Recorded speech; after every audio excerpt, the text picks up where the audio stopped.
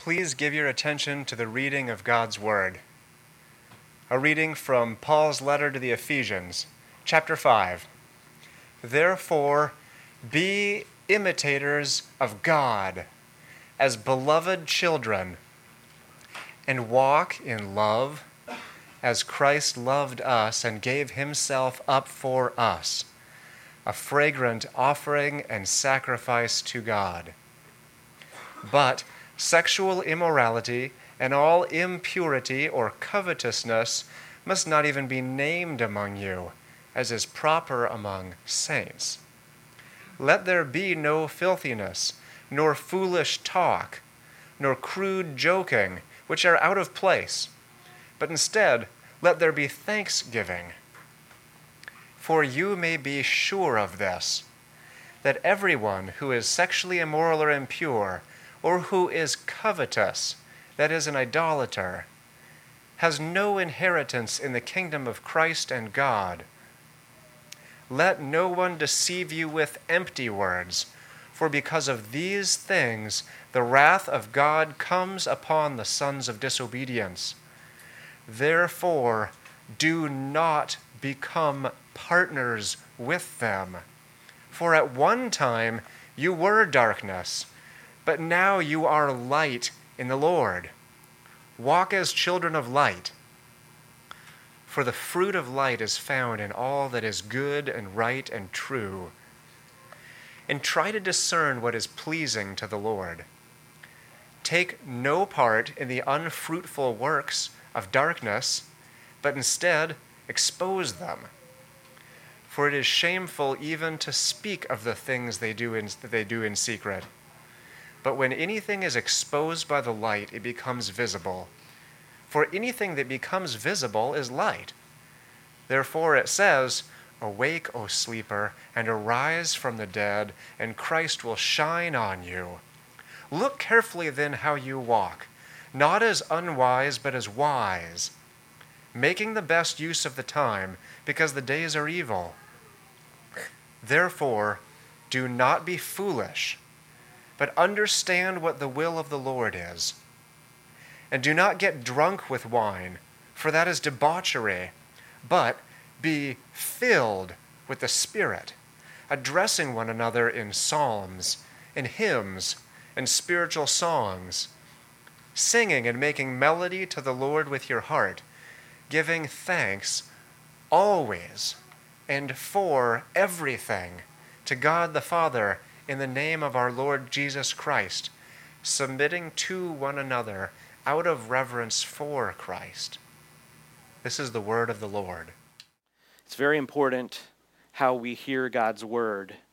Jesus told his disciples to take care how you hear. Later on, Paul said to the Galatians, "Does he who supplies the Spirit and works miracles among you do so by the works of the law, or by hearing and with faith?" The Holy Spirit works miracles among us when God's word is faithfully preached, when we hear with faith. Therefore, it's important for us as Christians to not simply approach the word with some sort of haphazard way of listening. Rather, we ought to be like students in our favorite class with our favorite teacher, leaning forward, anticipating something to be told to us that will change our lives. That's how we are supposed to hear God's word. And so when we come to a text like today's passage that is so familiar to us, even at the onset, we ought to be on our guard and not presume that we know exactly what Paul's talking about or that we've heard every part of this passage before. In this church, I have preached through this passage already twice. And I came to this in my preparation these last few days and thought, there's something here that I haven't seen before. And I was asking the Lord to help me see that. And one of the things that I've become impressed of as of late is that in American Christianity, we have wholly discounted the warnings of Scripture. And the warnings of Scripture are not trivial, they're not trite, they're not included to simply provide some sort of theological material to understand the nature of salvation. Warnings are given that they might be used by us.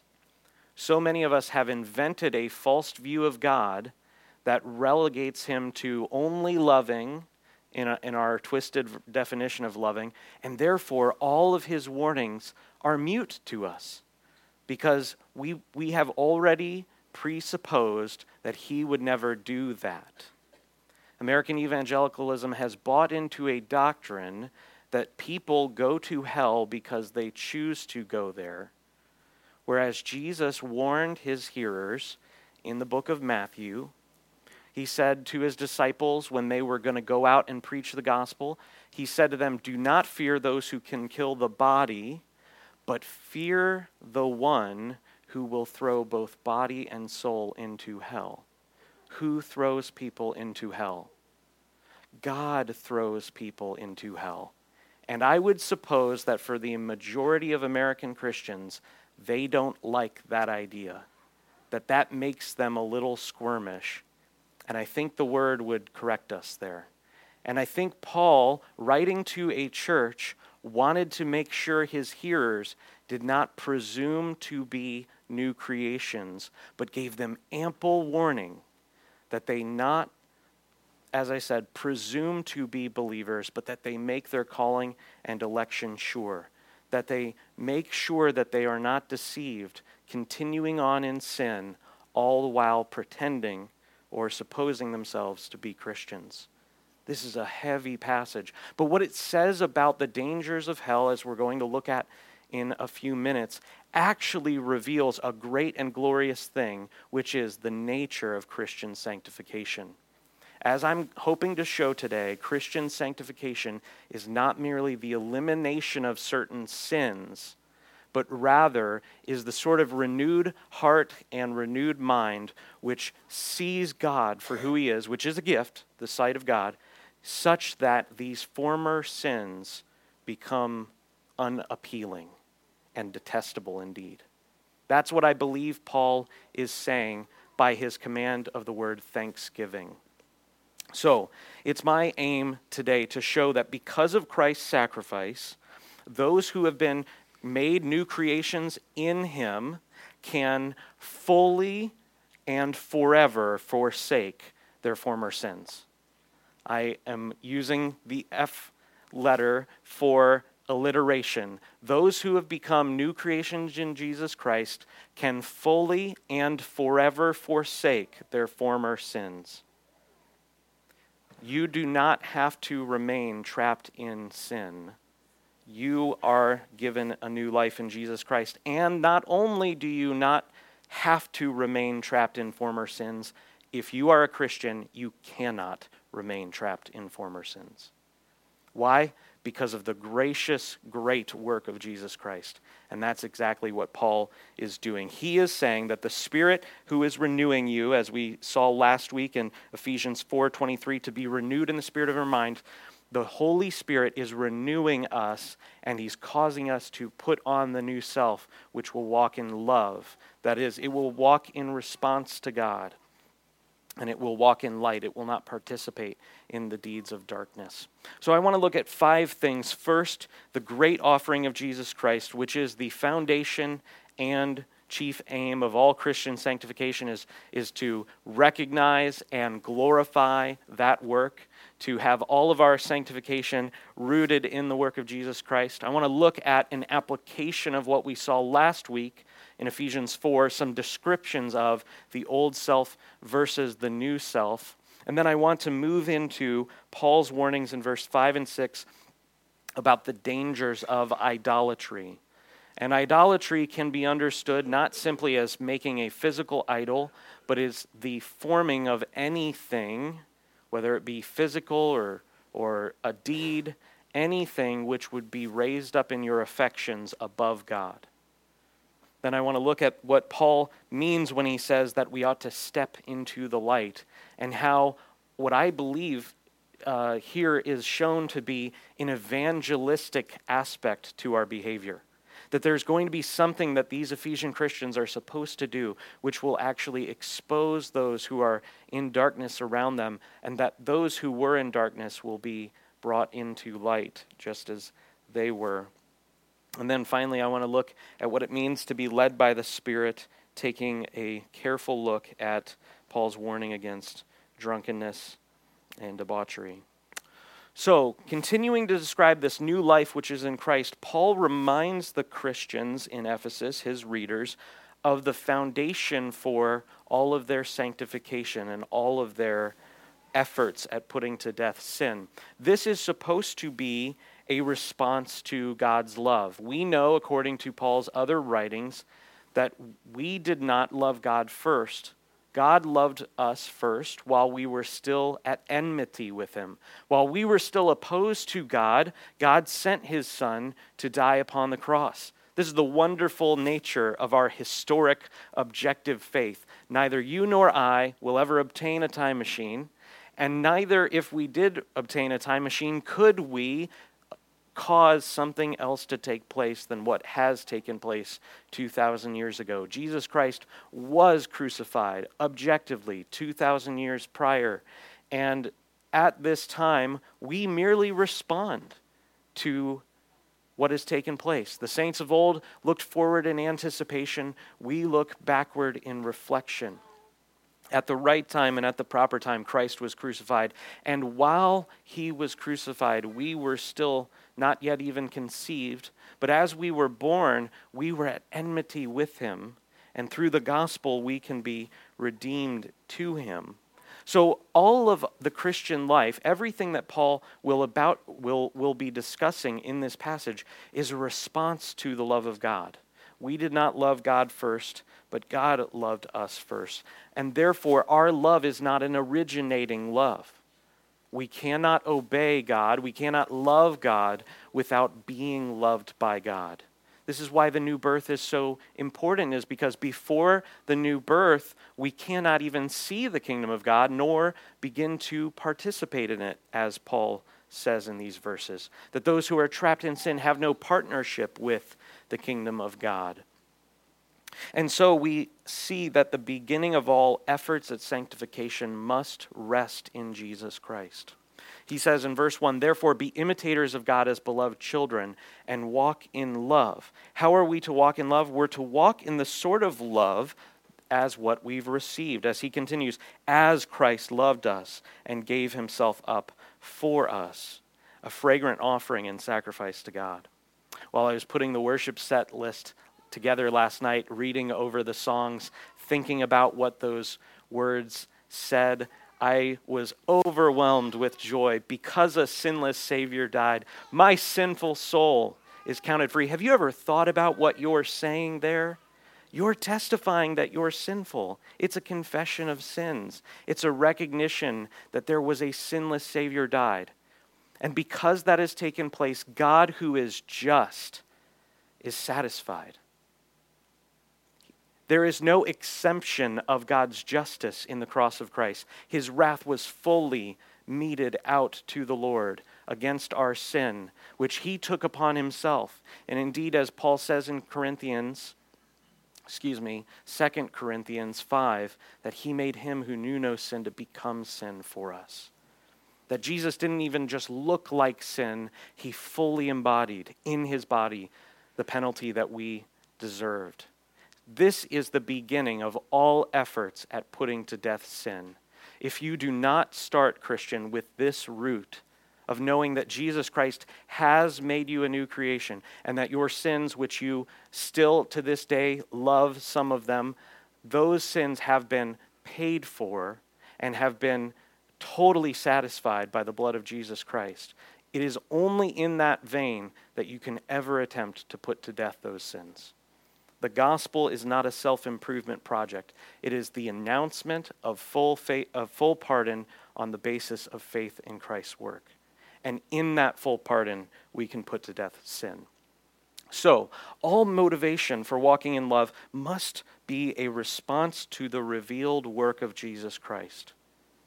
This is the chief tactic of the enemy in the moment of your temptation, is to move the cross very distant in your memory. Unless you are dwelling upon the fact that you have already received the A+ on the test, then you cannot pass the test in the moment. God put forward Jesus Christ as a propitiation for our sins. That is to say, Christ was not simply taken advantage of, and God then saw what the Jews and the Romans were doing and said, oh, I can make something good come out of this. During the Sunday school hour, John Gray was mentioning Joseph, and one of the things that Joseph precedes Christ in is that when his brothers come to Joseph and are fearful that he is going to reject them, Joseph says, you meant this for evil, but God meant it for good. We see in Acts 2 that Peter, as he's speaking to those in Jerusalem, he says that you offered him up, but actually he was offered up according to the definite plan and foreknowledge of God. God put forward Jesus Christ. It wasn't the Son's response to the Father's pleading alone. All of God put all of God the Son forward as the atonement offering, the propitiation, that which would assuage the wrath of God toward his people. In Christ, therefore, God has completely reconciled his people to himself. He's made them new creations, he's given them his Spirit, and they must simply walk in that love. Because we are transformed by his love, therefore, we now can walk in love. And indeed, as we're going to see, must. It's a logical conclusion that we walk in love. And this is how we walk in love. Love is defined by God in the giving of the 10 Commandments that Jesus reiterated as loving the Lord your God with all of your heart, with all of your soul, with all your mind, and with all your strength. And the second commandment is like it, to walk in love. It is to love your neighbor as you love yourself. This is the Christian walk. Everything under our entire life view, everything within the way we think, the way we act, what we say, how we treat our friends, how we work our job, all of it is supposed to be offered up to God as a pleasing sacrifice, as a means of our worship, that every moment we would live in response to what Jesus Christ has done. That's why we're told to meditate upon his word day and night and to pray continually. Why? Because the Christian life cannot be lived apart from a persistent communion with the Holy Spirit through his scriptures. Does he who supply the Spirit of God and work miracles among you do so by the works of the law or by hearing and with faith?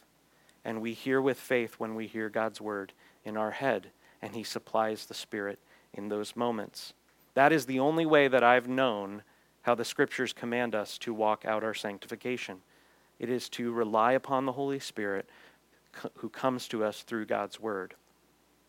So, hearkening back to what Paul had said in the prior chapter, he then begins to give commands to the Ephesians, looking at some details of the old self and the new self. He commands them to forsake their former sins. He says in verse 3, sexual immorality and all impurity and covetousness must not even be named among you. And then he says, as is proper among saints, let there be no filthiness, nor foolish talk, nor crude joking, which are out of place. These words are very heavy. I am often very guilty of foolish talk. Now, I don't know, and I don't believe Paul has in mind the sort of things which would be jokes. However, he does have in mind clearly crude jokes.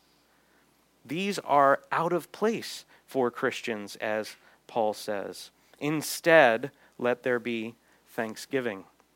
Paul's commands highlight the difference between the old self and the new self, and his words illustrate what is the new norm for Christians.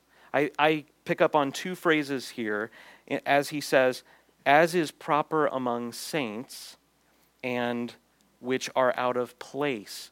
Before Christ, these sins were the common experience of the Ephesians, those who he's writing to. These were things they engaged in and adopted and received. After Christ, however, after they have received a new self, it is not a harmony any longer. These behaviors are not proper among saints and are out of place. Subtly, one of the chief places where our sanctification is cut short is we believe that we are trapped in our former sins. Though we do still have an old self which must be put off and put to death, it is not supposed to reign over us. And so for those who are caught in sin, we subtly believe that Christ cannot redeem us from these things. That is not true according to what Paul is commanding. These things, the sexual immorality, the impurity, the covetousness, the foolish talk, filthiness, crude joking, all of these things should be like oil and water for the Christian. Have you ever seen oil and water mixed up in a jar? If you have Italian dressing at home, you shake it up. The oil and the vinegar and anything else that's in there, it makes a solution, not even really, chemically speaking, it makes a mixture, but as soon as you let it sit there for more than a minute, it's immediately separated again.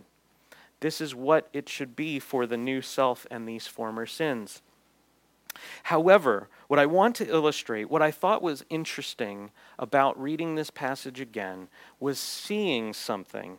And it was this: Christian sanctification is not merely the ending or elimination of sin, but rather Christian sanctification necessarily includes seeing God. And the reason for that, as we saw last week, is without seeing God for who he is and being satisfied in him and knowing in him and having a joy of the Spirit, you will look for other things to satisfy. And that's exactly what Paul had said in the prior chapter and is now reiterating. Instead of these things, you ought to put in place thanksgiving. It is not merely the removal of old habits, but you must establish and cultivate new godly habits. Paul therefore says that thanksgiving should be put in their place. And the question we must ask is, why thanksgiving? I have a tradition that my parents gave to me as I was growing up, that at Thanksgiving dinner, we took the time around the table to recite or to repeat or to share what we were thankful for in that year. And as I was reading a commentary, this idea came to me. The commentary was Matthew Henry, who if you are looking for a commentary, John Gill and Matthew Henry are commentaries par excellence. They cannot be beat, especially Gill. And Matthew Henry made mention that thanksgiving for the Christian is not merely the recitation of things already called to mind, but actually the very act of thanksgiving is a refreshment to the soul of the Christian. Why? Is because God does 1,000 things for you every day which you never think about. This morning I woke up and stepped into a shower, and the water pressure caused me to thank God because of the warm. Now, if I had a bad shower this morning, I still should thank God. But God gives us 1,000,000 graces all of the time, none of which we acknowledge or thank him for. So thanksgiving is not just the vocalization of things that are already in your heart and mind. The act of thanksgiving calls forth praise.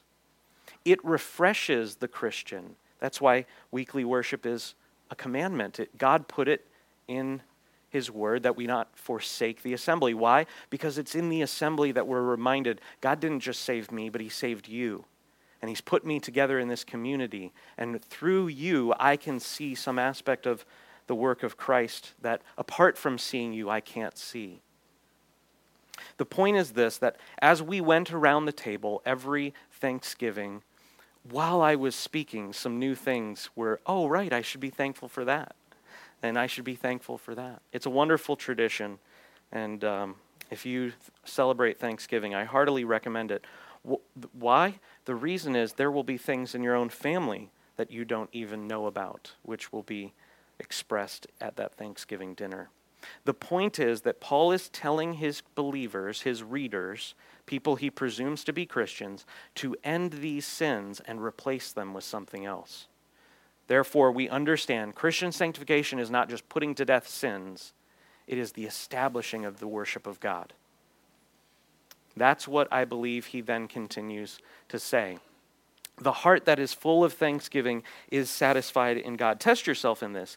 Can you express thanks to God and not feel something about the nature of his goodness, the nature of the grace that he's given to you? The very act of expressing that thanks calls forth things to mind which you have never acknowledged him for. And so, as we sing occasionally, some churches actually sing the doxology every service. We just sing it a lot. Praise God from whom all blessings flow.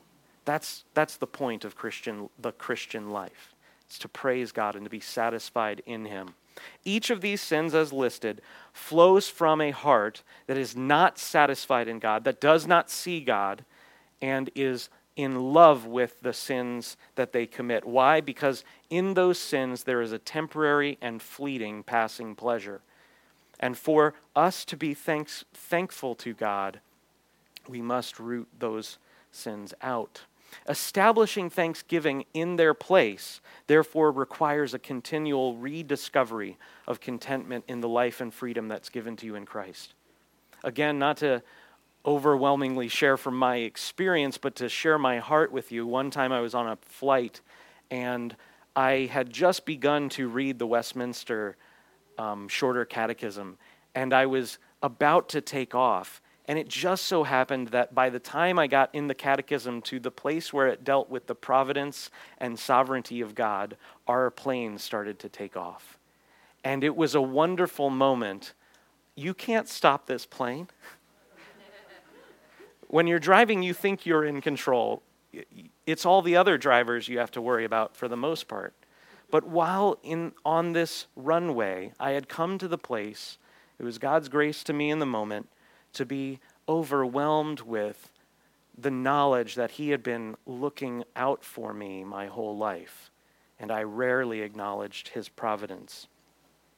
The point is, for thanksgiving to be a persistent thing, it requires us to rediscover what we've been given in Christ.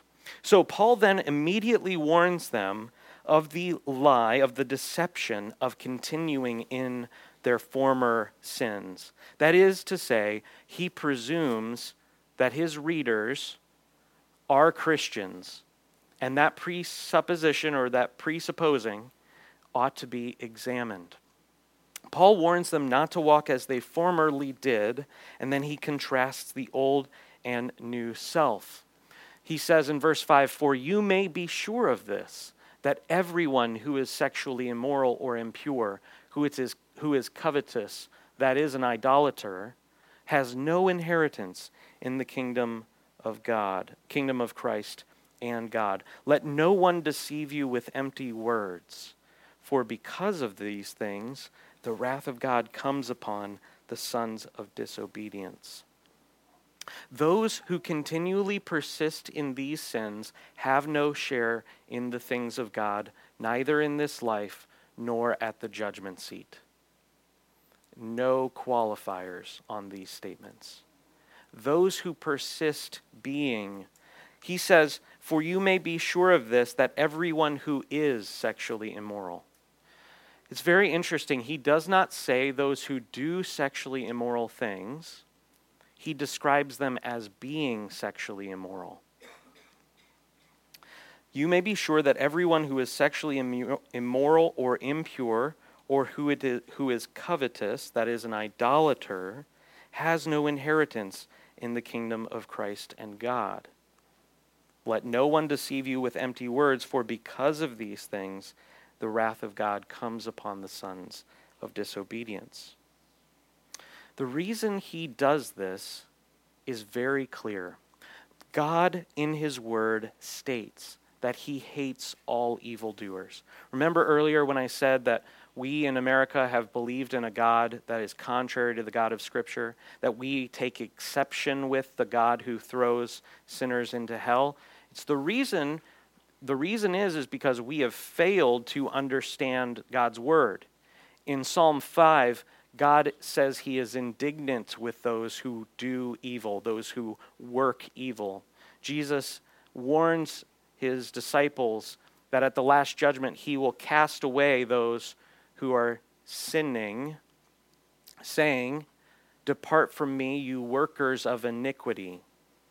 Those who continue to do iniquity, clearly according to 5 and 6 and the rest of all of Scripture, are inside the wrath of God. That is to say, that those who are defined by being sexually immoral are in this group. So I want you to imagine, if you will, a large circle. And that large circle is defined as those who are under the wrath of God. And in that circle, Paul is putting everyone who is sexually immoral, everyone who is covetous. The question, therefore, is, what about the Christian?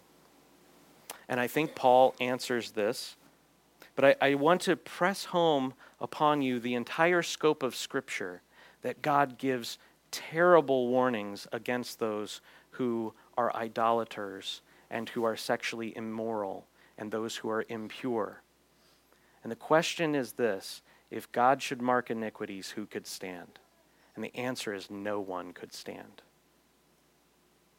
No one could stand if God should mark iniquities. So the question is, am I sexually immoral? Am I covetous?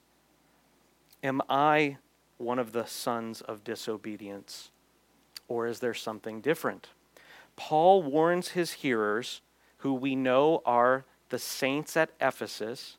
He writes to a group of people, and that revelation of God's word through Paul's hand to that group of people is coming to those who are presumably Christians. They are those who profess to be Christians. Paul at one point says, I don't judge those outside the church. It is those inside the church who we are to judge. So this word about the sexually immoral is clearly not talking about the Greeks. It's not talking about the Romans. It's talking about the saints at Ephesus. He says to them, be sure of this, everyone who is sexually immoral has no inheritance in the kingdom of God. The reason that Paul does this is clear from all of the scope of Scripture, is that warnings against God's wrath for God's people are a valid reason to not sin. Let me just try to make it clear. Because we do not believe in a God who judges sin, who will send people to hell, we therefore have made light of his wrath against sin. And because we do not honor and worship and love the God who sends people to hell, we subtly begin to make very little use of the warnings that God gives to his people about the judgment. Paul writes to the Christians to warn them because warnings are a valid means of fighting temptation. This is very clear. Jesus warned in the Sermon on the Mount. He said, it is better to pluck your eye out than to enter life. Right? It's better to enter life blind and maimed than to go to hell. So the point is this, that God's warnings to Christians have real bite. The reason why is because he writes his book to his people, those who are presumed to be his people. And just as we know there can be false shepherds, there can be false sheep. And so Paul is very zealous for the souls in the city of Ephesus, that none of them escape through their Christian life, supposedly Christian life, and love the things which are going to destroy them. He is very careful to warn his hearers. He does not put any qualifiers on these statements. But what must we say is the right application of these warnings? Should we say, because I did this sin yesterday, therefore I am this? And I believe Paul would say, no, that's the wrong use of his warning. The right use is by analogy. And we see that from the rest of what he says. He warns them against being deceived by their enemy, and their enemy is the one who would deceive them with empty words. There's a great movie, I think it's called The Usual Suspects. Is that it? And there is a quote in that movie which is almost inescapable, but one of the characters at some point in the movie says that the greatest trick the devil ever pulled was convincing the world that he doesn't exist. Who would be the deceiver of Christians or so-called Christians? The deceiver would say to so-called Christians, you won't ever be judged for that sin. If you continue in this sin, it will be totally fine. That would be what the deceiver is saying. Verse 6, let no one deceive you with empty words, for because of these things the wrath of God comes upon the sons of disobedience. The deceiver, your enemy, would love for you to be deluded and sleepy through your Christian life and in love with sin, all the while presuming to love Christ. Because of this great wrath, the great wrath that is coming upon the sons of disobedience, Paul then warns the Ephesians not to join them. He calls them sons of light. He calls those who continue to do these things sons of disobedience, and then he assumes that they aren't sons of disobedience. This is why the warning is not terrifying to the point of despair, but terrifying to the point of joy. It is because through God's work, as he announced, we can forsake these sins fully and forever. Look at what he says in verse 7. Therefore, don't become partakers with them. He addresses them saying, don't go do those things. And he gives them a command, and the assumption is, I can obey that command by the Holy Spirit. I do not have to become a partaker with them because I'm told not to become a partaker. And then look at what he announces to them. So the gospel is not just the announcement of the free offer of pardon, but as we begin to walk with the Lord Jesus, we also hear encouraging words through God's word, which are these, that you are a son of light. He says, for at one time you were darkness, but now you are light in the Lord. Walk as children of the light. Verse 9, for the fruit of light is found in all that is good and right and true, and try to discern what is pleasing to the Lord. Paul desires to encourage them towards holiness and godliness, and therefore he reminds them now of what they are by the grace of God. He says, this is what the sons of disobedience do, but you are not sons of disobedience. You are now light in the Lord. What a wonderful, wonderful promise and privilege. Throughout all of the New Testament, whenever a warning against eternal wrath is given to God's people, the apostle usually includes a phrase, we are convinced of better things about you. That's a bold statement to say. We are convinced of you were formerly in darkness, but now you are light in the Lord. The Christian which is truly in light, the one who walks in light, does not hear these warnings and shrink back towards condemnation, but says all the more, I'm never going to get near that cliff. I have this rule when I'm hiking. I don't hike with people who are given to jokes. I don't play around with, that thing that men do with each other where they kind of hold on to them and shake them over the edge? I don't hike with people like that. And I think your Christian walk should be like that. We snatch those who are trapped in sin, hating even the garment that is stained by the flesh. That's the Christian walk. We ought to hear these warnings and not presume that we escape the judgment given in the warning if we continue. And since we have been called to walk in light, we make every opportunity. We make use of not only the promises, blessed are the pure in heart, for they will see God. We also make use of the warnings. For everyone may be sure of this, that everyone who is sexually immoral or impure or who is covetous has no inheritance in the kingdom of Christ. And you say to yourself, I believe I have an inheritance in that kingdom. I believe I've tasted of it now. I don't want to drink of the cup of demons because I want to drink of the cup of Christ. That's the way we make use of the warnings of Scripture. We can't have half of the Bible. And the Bible contains hundreds of warnings as well as promises. We ought to make use of both of them. God's miracle, therefore, of turning darkness into light becomes the basis for our moment-by-moment obedience in every part of life.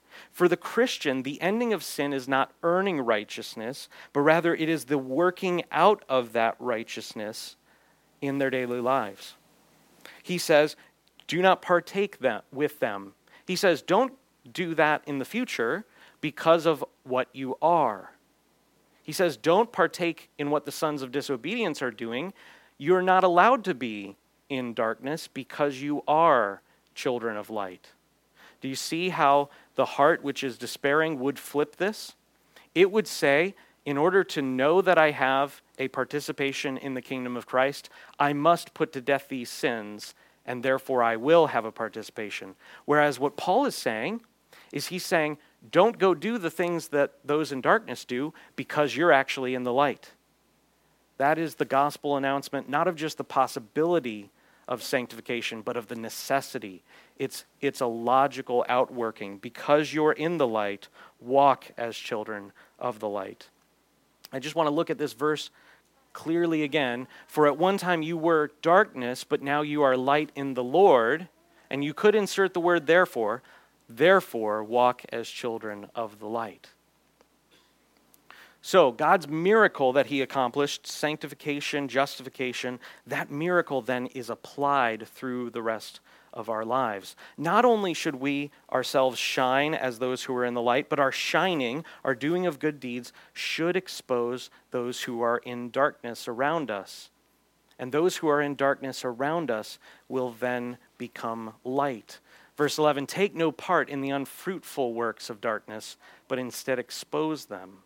For it is shameful even to speak of the things that they do in secret, but when anything is exposed by the light, it becomes visible. If you've taken even a college-level course in physics, this is actually the way that things work. The only reason you see anything at all is because light hit something, lots of things, and is now bouncing off of that thing into your eyes. At the time that Paul wrote this, the Greek and Roman perspective on optics was actually that eyes kind of find things. You can think of it kind of like that guy in X-Men with the Cyclops, that some light beams out from them and therefore they see. Paul here is saying that the only reason anyone can see anything is because light has come and hit it. And so for the Christian, we understand that those things which are in darkness, those things which can't be known, those things which are done in secret cults, sins committed in private, those things are darkness.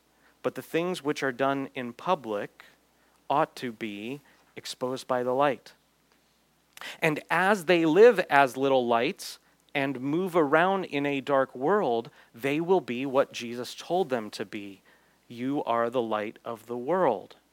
You don't hide your light because that would be participating light with darkness, but rather you let that light shine. And through your shining example, some who are in darkness now will turn to the Lord. Verse 14, for anything that becomes visible is light. Therefore it says, awake, O sleeper, and arise from the dead, and Christ will shine upon you. What a wonderful promise. I need his shining upon me. So Paul's command to the Christian is to go out and be lights in the world, and through their conduct expose the works of darkness. Not just in some sort of casual way, but actively opposing sin in the culture. Not just through their silent obedience, though that is true, it will be exposed, but also through their active witnessing and participation in good deeds in the world around them. Through word and deed, Christians ought to be the living antithesis. What does an antithesis mean? It means the direct opposite. Whatever the world loves, Christians ought to be the opposite of that. Not because we're defined by the world's loves, but because the world is opposed to God.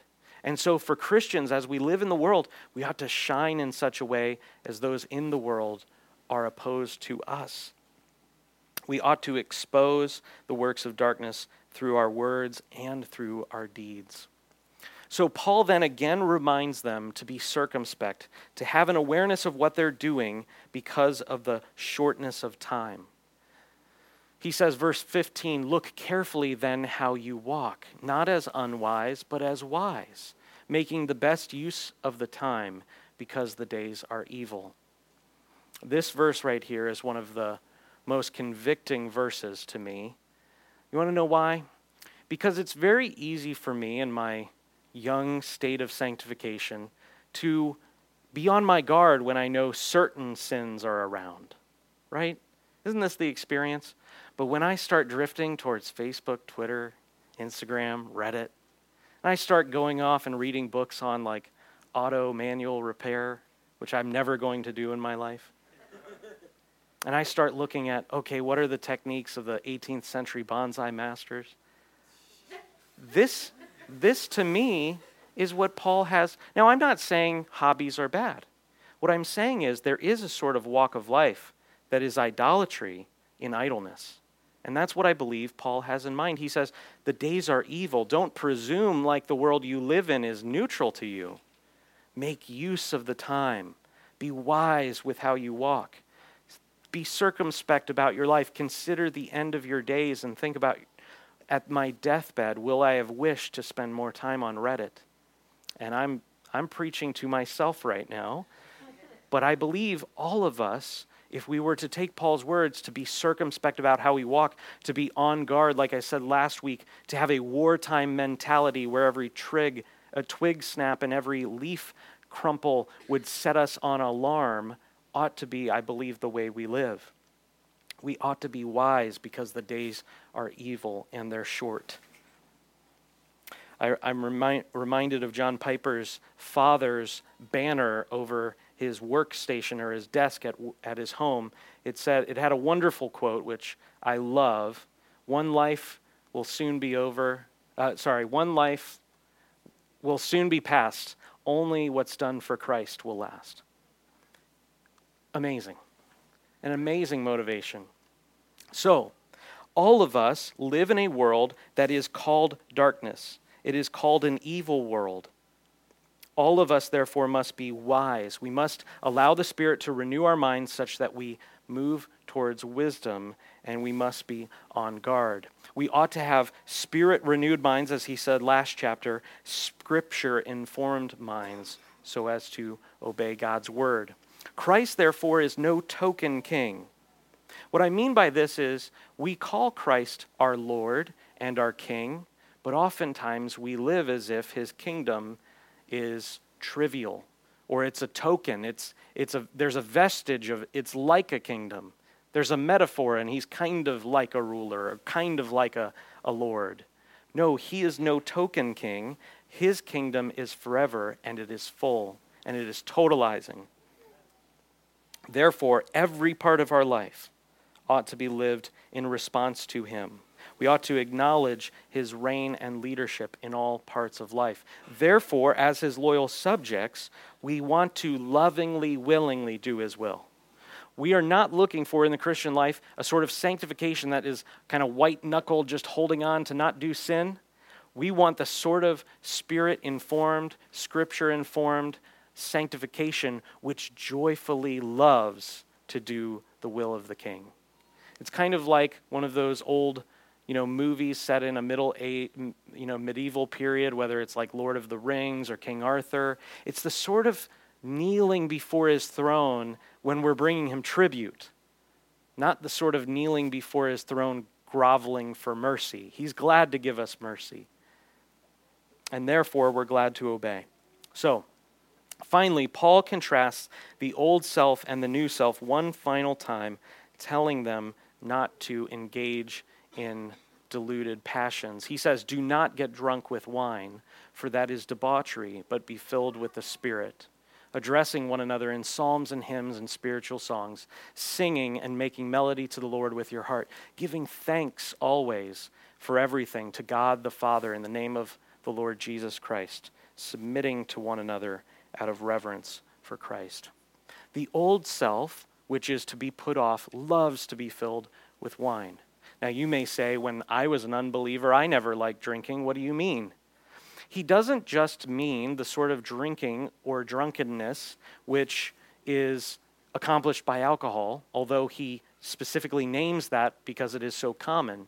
He means anything that is a deluding passion. If you fill up a glass of wine and you continue to fill it, what happens? It will overflow, and the effect of the wine will be to spill over. What's put in the glass doesn't stay in the glass. Some translations say, instead of debauchery, dissipation or loss. What he means to say is that those who are lovers of wine obey wine. They drink it so as to excuse their behaviors.